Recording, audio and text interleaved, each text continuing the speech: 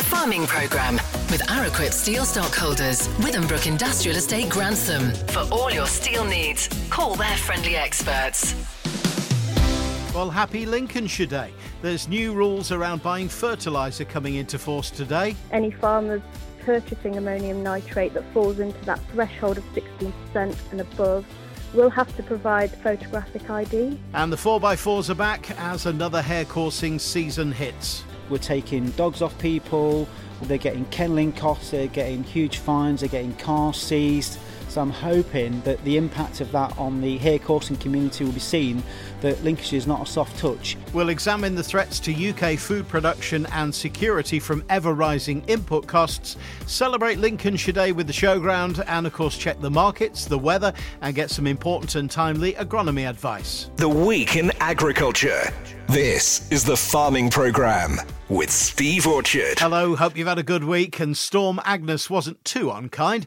I'm Steve Orchard. In the news this week, 19 projects developing automation and robotic technologies for the farming industry are to share £12.5 million in new government funding. Robots, drones and automated vehicles will receive funding as part of a bid to increase food productivity whilst enhancing sustainable farming practices. Farming Minister Mark Spencer announced the projects on Thursday as part of the Farming Innovation Programme, which is funded through DEFRA's Farming Futures Automation and Robotics competition. What a mouthful. The largest ever annual rural crime survey has been launched to investigate the true level of crime affecting farmers and rural businesses, and it's important you have your say. The Countryside Alliance wants your views on policing and the impact rural crimes have on the wider community, as well as shaping the future of crime prevention. The survey is available to complete online at research.net/r/rc23.web until the 5th of November. And we're with the police, the NFU and Lincolnshire farmers who've been affected by rural crime later in the programme. And Clarkson star Caleb Cooper's educational bursary, working with the Royal Agricultural University, which we heard about a few months ago on the Farming Programme, has now opened to applications. The annual bursary will provide £3,000 to support a student in exploring different paths into agriculture. It's open to RAU undergraduates living in the UK and gives the applicant the opportunity of a work placement with Caleb himself or one of his industry partners. Right, so those new rules around fertiliser purchases. Lucy Hassel from Openfield is here to explain. Lucy, when you're buying certain fertilisers now, you're going to have to show photo ID. You have, yes. So earlier this year, the Home Office introduced new substances to the Control of Poisons and Explosive Precursors regulations, one of which was ammonium nitrate with a nitrogen content of 16% or above. Already we have processes in place to ensure this product is only purchased by bona fide users, but the government feel we need to take additional steps to detect any suspicious activity and ensure safe transactions. So yes, from the 1st of October this year, any farmers purchasing ammonium nitrate that falls into that threshold of 16% and above will have to provide photographic ID in the form of a passport, driving licence, gunshot licence, travel card, any other sort of legal document that provides the name and photo of the individual. OK, and is this because fertiliser can be used for explosives? Yes, it can be used as an explosive, so it's there on the list, and obviously we don't want to into the wrong hands. We've all seen the devastation it can cause, so it's just additional steps that to make sure, the safe use and make sure we can detect anything suspicious. And is this photo ID going to be required even if the supplier knows you as a farmer? Yes, it will have to be at point of sale, so it will be a legal requirement for us. We have to make sure this is in place. So before we can proceed with any sale, we will have to make sure we have that photo ID in place, and we have to keep that for 18 months and renew it every 18 months. There'll be more information on the Openfield website. We'll be sending out a communication as well as most supplies are. And also on the gov.uk website, there's plenty of information to reference on there as well. Lovely. Lucy, thank you so much for joining us on the Farming Programme this morning. Thank you for having me. To all yellow bellies, happy Lincolnshire Day, for that's what it is today, 1st of October, and at the Lincolnshire Showground they're celebrating with some activities for the kids a little bit later this week. Charity manager Rosie Crust, what have you got planned? Yeah, so we're at the Lincolnshire Agricultural Society, and we're a charity and we're really passionate about our fantastic county. So we bring lots of school children onto the showground to basically celebrate its food production, the farming, the aviation, the culture and the sport across the county. So we want to embark a little bit of our enthusiasm and passion onto the children. And what's actually happening? Because you're not celebrating it on Lincolnshire Day, it's later in the week, Thursday and Friday. What's actually going to be happening at the showground? Yeah, so we have invited 732 students from 15 schools across Lincolnshire to come to the showground next Thursday and Friday. And basically we'll be providing an array of Lincolnshire-themed learning activities and experiences for the children to get involved with. Children will be making Lincolnshire sausages, making Lincolnshire flag pizzas, using all locally sourced produce. There'll be cheese making. We've got sports taster sessions, so Lincoln City Foundation, Lincoln Rugby Club are coming. They'll be exploring Lincolnshire floodwaters and how we can contribute to a net zero world or carbon net zero world. Learning about renewable energy, rocket launching with the RAF. So we have collaborated with about 30 different exhibitors and businesses from across the county who are renowned in their specific areas, who are basically coming to impart a little bit of knowledge and just to inspire and enthuse the children about Lincolnshire and what they do. We've got, I think it's the best county in the country, but we're so lucky with everything that we've got, and it's just to show them how great the county is. What kind of age group are we talking about with the kids? So the children are Key Stage 2, so primary Key Stage 2, aged 7 to 11-year-olds. And are they going to learn about where their food comes from, amongst other things? Yeah. So when they'll be coming, there'll be an opportunity for them to meet farmers, to learn about the farming story, where their food comes from. And it's the whole journey, really, that they'll then be making sausages after meeting a pig farmer. They'll be learning where food comes from, but also wider than that, just general things about the county. Well, look, have a fantastic couple of days on Thursday and Friday. We're celebrating Lincolnshire Day today, but Rosie from the Lincolnshire Showground, thanks for joining us. Thank you so much, and happy Lincolnshire Day. The Week in Agriculture. This is the Farming Programme with Steve Orchard. As we move into October from a wet September, let's have our weekly walk around the fields, a look at the crops and some important agronomy advice from Crop Dr. Sean Sparling of Sparling Agronomy Services. Morning, Sean. Yes, morning, Steve. 84.5 mil for me in September, much more for many out there, and another drip and a drop forecast today to start off October. But with the switch from that proper wet and windy stuff in the first half of the week to these warm, low 20s, much calmer, warmer, sunnier conditions towards the end of this week and to where we are now, we're starting to think that if it stays like this for a couple more days, September's wet stuff could just have set us up for a cracking autumn drilling campaign. It'd be nice to get back to one of those Octobers that we used to have, where we'd have a few damp days in the month, a few sunny days, the rain was all spread out, because drilling's always been a challenge in October. As things cool down, it doesn't dry out as readily or as quickly as it does in September, but October's always been the month that we go drilling. It's rarely been unachievable in October's weather over the years. A bit's always going to get mauled in inevitably, but we do have the tools and the technology to deal with the old sort of October that we used to see in our youth. The trouble is, of course, there does now seem to be this new normal October where we either break all the rainfall records for the month in about 20 minutes on the 2nd of the month, and then it takes the rest of October to dry out enough to think about drilling, and the day it is dry enough to drill is the day when the next record-breaking load of rain comes just to jigger us up all over again.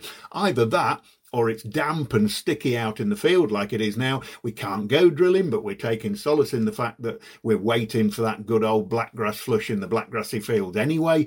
And then we get that record-breaking rainfall around the 20th of the month like we did last year, and drilling anything after that was nigh on impossible. But the weather in October has always been a potential problem to us. It always will be a problem to us, but it's the severity and the frequency of any dodgy October weather that makes or breaks the drilling season. The trouble is, we just won't know any of that until we get there and we look back on this drilling season. And that's why I know that when it's fit to go, we're going to be off, blackgrass land or not. And there's nothing we can do do about the weather, so planning is key once again. Just once in the last 30 years, by the way, it was too wet to drill in October and in the autumn, 2019. So as ever, calendar date is not the important thing when it comes to blackgrass. It's the seed dormancy and whether it's already flush before you actually do go drilling. We're into October now, so it's not too early to go drilling winter wheat, winter barley. However, if you're on blackgrass land, then taking out a big old flush before you do drill will be your priority. And then getting a half decent seed bed in order to give those vital preems a fighting chance of doing a bit of good is the key to success. Little or no blackgrass had come through this time last year, if you remember. In fact, very little came through before most of the wheat and the barley was drilled into the middle of October. And the resulting levels of blackgrass that we saw last season were a testament to that. Remember, it's that flash of UV light from your cultivations which are going to trigger another flush of blackgrass to germinate. So if the drill is the first cultivation through your seed bed, getting your pre-em on within 24 to 72 hours of that pass will be crucial. We have very good pre-ems. We've got synmethylin, flufenicet, aclonifen, but they're not magic. They need all the help they can get. And you taking out a good minimum flush of 500 plants per square metre or so with glyphosate before you go drilling is a crucial part of that. Low dormancy of blackgrass seed this year, incidentally, just the opposite of last year. So the blackgrass is now starting to come through really well, particularly in the recently cultivated land, which has already had that UV flash. But there are many growers out there who are itching to get drilling on their blackgrass land and the heavier stuff where the blackgrass lives its best life. So do play these percentages and may God be with you. You know, when you do get drilling, remember to drill the seed at least 40 mil deep and get it well covered. It needs to be covered in order to be protected from the likes of flufenicet, pendimethalin, aclonifen, DFF, prosulfocarb, trialate, because it's selectivity by depth protection. Just make sure the seeds are at a safe depth. Just watch the prevailing weather, the conditions following application as well. Aclonifen and flufenicet uptake in particular dramatic when they get washed down to the seed. But you know, there is always the potential this time of year for a sharp shower to wash these preems down to that seed. And I know that quite often the visible bleaching effect that you'll get from DFF, aclonifen, flufenicet, it'll be transient. The crop will grow out of it and there won't be any lasting effect. But it can be much more long-lasting damage from direct contact onto exposed seeds from some of these herbicides. So speak to your advisor and pay a bit of attention to these seed beds. Slugs popping up everywhere as well now, thanks to the wet conditions. So be alert to them, particularly after oilseed rape or where you've had a history of slugs. Wet processed pellets probably your best option now. They'll stand a bit more weather. BYDV, barley yellow dwarf virus, still remains a big threat. So do be vigilant to bird cherry oat aphid in particular. Not hard to find this autumn already. The winged aphids out there now in volunteers and grasses. And use the BYDV Assist app if it helps. It'll calculate that all-important 170 growing day degrees from emergence of the crop. But again, only treat when the time comes if you can find aphids out there. Don't treat the rumour or the hearsay, treat the aphid. All the indications are that barley yellow dwarf virus could just be a massive issue this autumn with the numbers that we're seeing and the numbers that are being trapped. So when we do get drilling, you're aiming to establish around 200, 225 plants a square metre, with the target seed rate going up by 25 plants every 7 days or so through October, ending up at about 300 as you hit November. Knowing your 1,000 grain weight, germination, potential field losses based upon the soil type, the seedbed conditions, the weed burden, slug risk, always important. So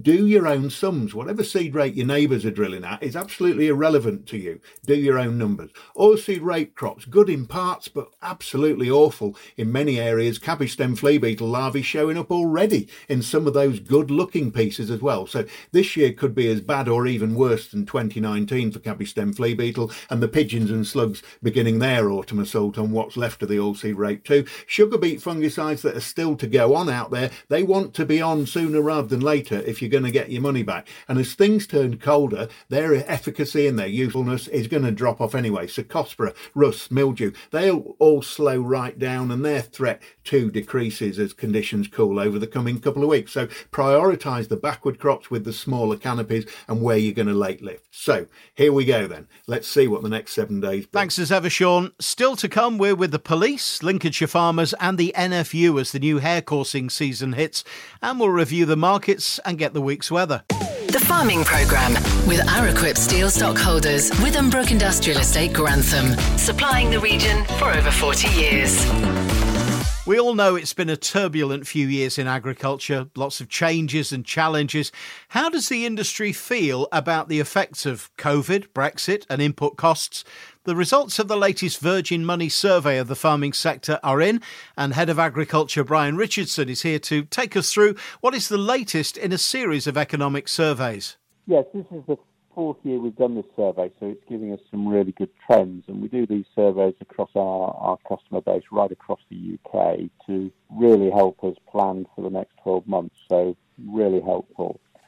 I think last few years we've certainly seen COVID and Brexit be the themes there. That seems to have largely moved its way through, although we've still got over a third of farmers believe they're worse off because of Brexit, so that shouldn't be forgotten. But this year's results, I think, very much highlight the squeeze that's going on between cost inflation and the prices farmers are receiving. And massive 82% of farmers believe higher input costs have not been matched by farm gate prices. And that's following through there that 70% of farmers have said they may consider cutting production, which shows the extent of the concern around this. That is quite a threat to UK food production, which is what the survey's throwing out in so many different respects, that 2/3 plus of farmers are actually considering cutting production, and some farmers are actively looking at leaving the industry altogether.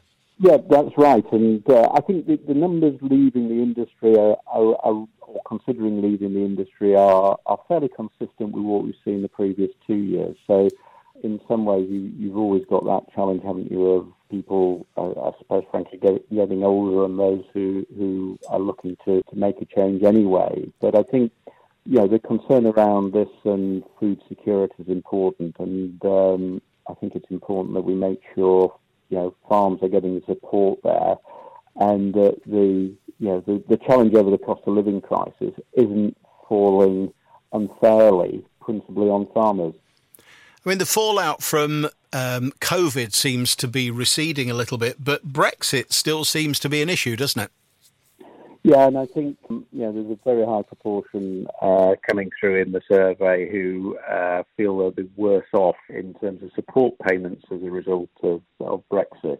Now, there's a number of reasons around support payments, but we've obviously got this new structure coming through that people are still finding the way around, and we've only just had the latest round of SSRI coming through, so it's not surprising. I think farmers are just challenged there, and in England, obviously, they've lost 35% of those BPS payments, so how do they replace those? And I think that uncertainty and potential squeeze on income is also feeding through. So we're seeing a potential lower level of investment coming up in the next 12 months, or people planning to invest in the next 12 months. Because investment in technology, for example, has actually been quite good in the last 12 months, but you're seeing that this is likely to tail off in the months to come.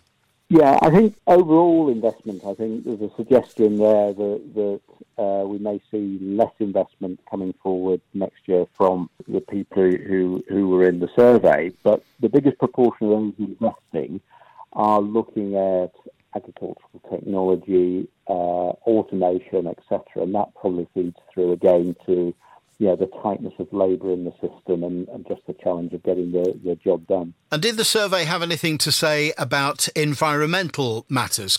Yeah, again, it's a focus for us as a business. We're very keen to support customers through that net zero journey and the wider ESG considerations. And what the survey shows compared to the previous year is really no great level of progress there. So we're still looking from the survey that about 50% of those farmers surveys have undertaken a carbon audit.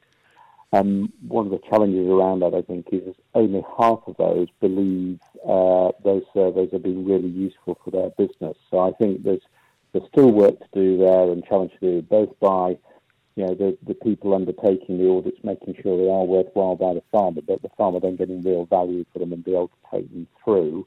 And then that follows through that there's a fairly consistent number of suppliers who are asking for those audit numbers. So not a big change year on year, and if you look at the political background and perhaps leading up to an election and where policy stands, that's perhaps not surprising. It's been, let's face it, a turbulent few years. There's been lots of changes in the agricultural industry, as in lots of other industries.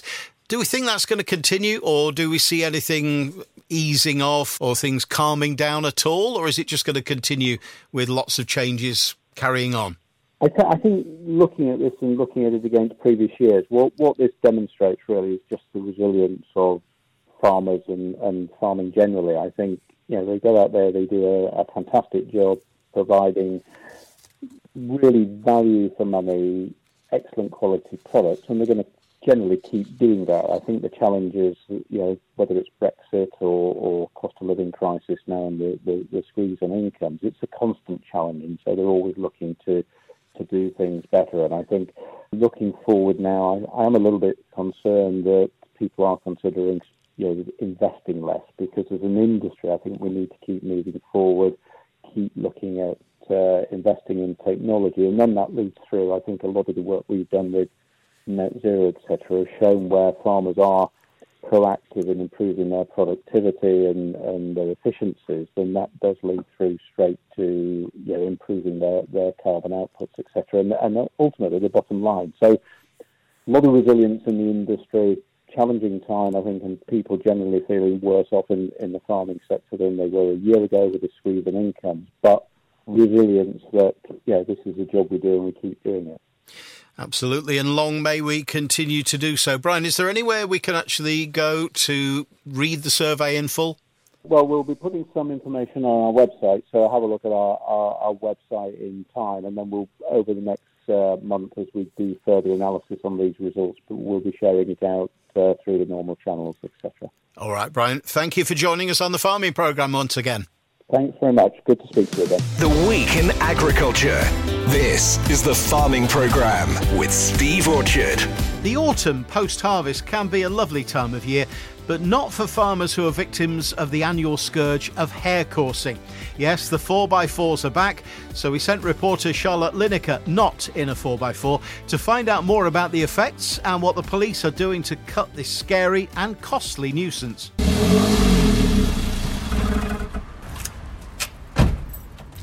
I've just arrived at Roy Ward Farm in Leadenham, where I'm meeting Andrew Ward. He's previously been the victim of hare coursing and suffered injuries as a result. Well, there's two vehicles out at the back of the farm, probably a mile from the nearest road. So I went and approached these two vehicles and asked them to leave. It was quite obvious what they were doing because there were dogs running around.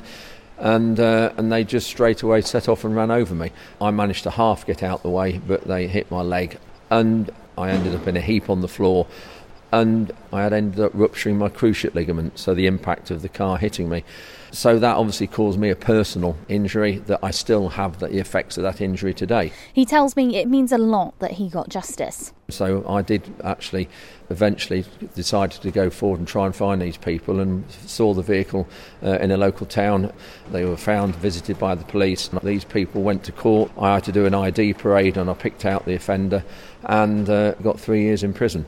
We need more of that to happen, because these people just think they can just go over your land and just do what they like, and it just clearly is not right. The NFU County Advisor, Rhonda Thompson, tells me it's a much wider issue that's still a problem today. Once somebody's been onto your property, OK, they've come and they've done hare coursing and then they've moved on.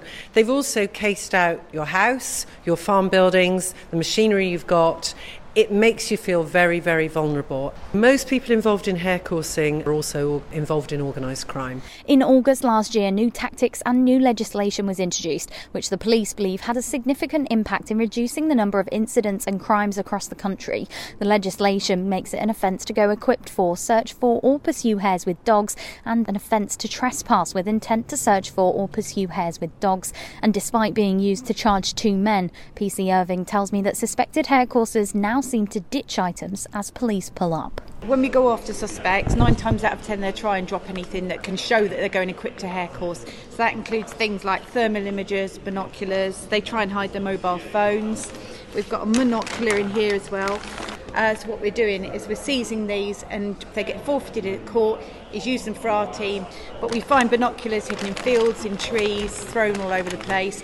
And are these expensive bits of equipment? Oh yeah, I mean these Swarovski binoculars are, £2,500 worth of kit. Thermal imagers cost you £2,500. In total, during the hare coursing season last year, which runs from September to March, 32 arrests were made. A total of 40 dogs believed to be used for hare coursing were seized and 12 public notices were issued. Inspector Jason Baxter from Lincolnshire Police's Rural Crime Action Team tells me how they're hoping to continue tackling the issue. Since the inception of the team, success of what we did last year, and those court cases are still going through court. We're taking dogs off people, they're getting kennelling costs, they're getting huge fines, they're getting cars seized. So I'm hoping that the impact of that on the hare coursing community will be seen, that Lincolnshire is not a soft touch. If you come here, we'll find you and we'll arrest you and we'll put you before the courts. Lincolnshire Police say not to approach anyone you suspect of hare coursing and to avoid putting yourself at risk. If you see hare coursing taking place, call 999 and know any vehicle descriptions or number plates if possible. And if you have any information that could help tackle hare coursing, call 101. Thank you, Charlotte. We'll no doubt talk more about that scourge of the countryside in the coming weeks. Links FM Farming Market Reports. Starting with livestock, and from Mason's Rural at Louth Livestock Market, Henry Simpson. Morning, Henry. Good morning, Stephen. Welcome to the weekly roundup from the Louth Livestock Market, which saw the prime steers all in average 269.46 pence per kilo, and the prime heifers all in average 267.67 pence per kilo. Top of the day with a prime steer was DL Line & Co of Ownby to £1,607 per head, or 279 pence per kilo. Top in the heifers was from Kev Chafer of Orby to £1,504 per head, or 273 pence per kilo. Now up to the cattle and now onto the sheep. We saw a larger offering compared to last with 354 forward. We saw a SQQ of 254.21 pence per kilo and an all-in average of 250.4 pence per kilo. Top of the day goes to TB French of Hallgate to £140 per head, or to Ben and Pippa Williams of Mablethorpe to 278 pence per kilo. Now onto the Koyus, which saw a larger entry compared to last week and a good trade all round. With 142 forward, saw an average of £120 and 24 pence per head, with top of the day going to Messrs Jackson of Osgoby to £160 per head. Just a handful of store lambs that were sold to Vendors Advantage this week, which saw an average per head of £67 and 83 pence, with the top of the price going to Water Limited of Rand Farm Park to £91. And just a reminder, we are selling again tomorrow, so we are taking entries for all prime and cull cows, as well as prime, cull and store sheep. Just as another reminder, on Friday, that is Friday the 6th of October, it is our first autumn special show and sale of suckle calves and store cattle. So please don't hesitate to contact the team with all inquiries. This has been Henry Simpson from the Mason's Rural Team. Thank you. Thanks, Henry. To the grain markets now with some guide prices. Openfield's Alice Killam. Morning, Alice. Good morning, Steve. Markets have risen from recent lows, despite managed funds increasing their CBOT wheat and maize positions. Ukraine destroyed the Russian naval headquarters, which drew the expected response from Russia, who bombarded Ukrainian port infrastructure in Odessa and on the Danube. 3 vessels loading grain and iron ore have loaded and left via the new Ukrainian humanitarian corridor without incident, with other trapped vessels also taking the opportunity to leave. There are unconfirmed reports that a deal has been agreed to ship up to 15 cargoes of Ukrainian maize to China, which will have to be loaded onto Panamax-sized vessels at Black Sea ports. Let's see if that happens. Eyes are now turning towards the southern hemisphere, where crop conditions are far from optimal. Australian wheat production is in the 24 to 25 million tonne range, which could be optimistic unless they get their much-needed rain. Argentine maize plantings are slow due to continued dryness, whilst dry weather in Brazil is delaying soybean planting progress, which could have implications for their key safrina maize crop if it is planted late as a consequence, particularly with El Nino looming large. There has been a noticeable increase in wheat demand by major importers, and much will depend on the availability of wheat from Black Sea ports. Any escalation which caused a reduction in Russian exports would have a far greater impact. Meanwhile, solutions are being sought to increase the flow of Ukrainian grain via the Danube and the Romanian port of Constanța, including floating cranes and improved logistics. The cost of exporting Ukrainian goods via Baltic and Adriatic ports, however, is likely to be prohibitive. Whilst there appears to be the political will to assist with the flow of grain via the EU, individual countries may not allow it, if it is at the expense of their own local markets. There is talk of Ukraine setting up an export licensing system to control the flow, although details remain unclear. Malting barley premiums across the week are unchanged despite a complete lack of activity. The market is looking for direction, but at the same time, premiums continue to stay high over the feed barley base at around £70 per tonne. There is still uncertainty over the final European crop quality, which is keeping the market prices supported in the near term. After trading sideways, Matif rapeseed found support and bounced €11.50 on Thursday night. Support has come from crude oil, which jumped over $2 a barrel on Wednesday, climbing above $96 a barrel to a fresh 10-month high. Some guide prices for this week, circa Friday morning. Feed wheat, October, 180 to 190. Feb, 185 to 195. May, 190 to 195, with Group 1 milling premium still holding at around £60 to £70. Feed barley, October, 155 to 165, December, 160 to 170, and May, 170 to 175. Oilseed rape, September, 345 to 355, and December, 355 to 365. As usual, please call for firm values. Thanks, Alice. The Farming Programme. 5-day forecast. Bit of rain to start the week, but dry, calm and mild from Tuesday. Gusty southwesterlies today, light rain and mild with a high of 21, calmer and a couple of degrees cooler for Monday with heavy rain forecast later in the day. Midweek is calm and dry with patchy sun and highs in the mid-teens, warming up again for the end of the week, light southerlies and staying dry. Well, that's it for this week, but a quick reminder that it's the Sturton and Stowe Show on Saturday, a traditional village show with agricultural roots and classes for all, from arts and crafts to grain and roots. Entry night is this Wednesday, and there's all you need to know on their Facebook page. Back next Sunday from 7, I'm Steve Orchard. Until then, have a great week. The Farming Programme with Araquip Steel Stockholders, Withambrook Industrial Estate, Grantham. BSI ISO 9001 accredited.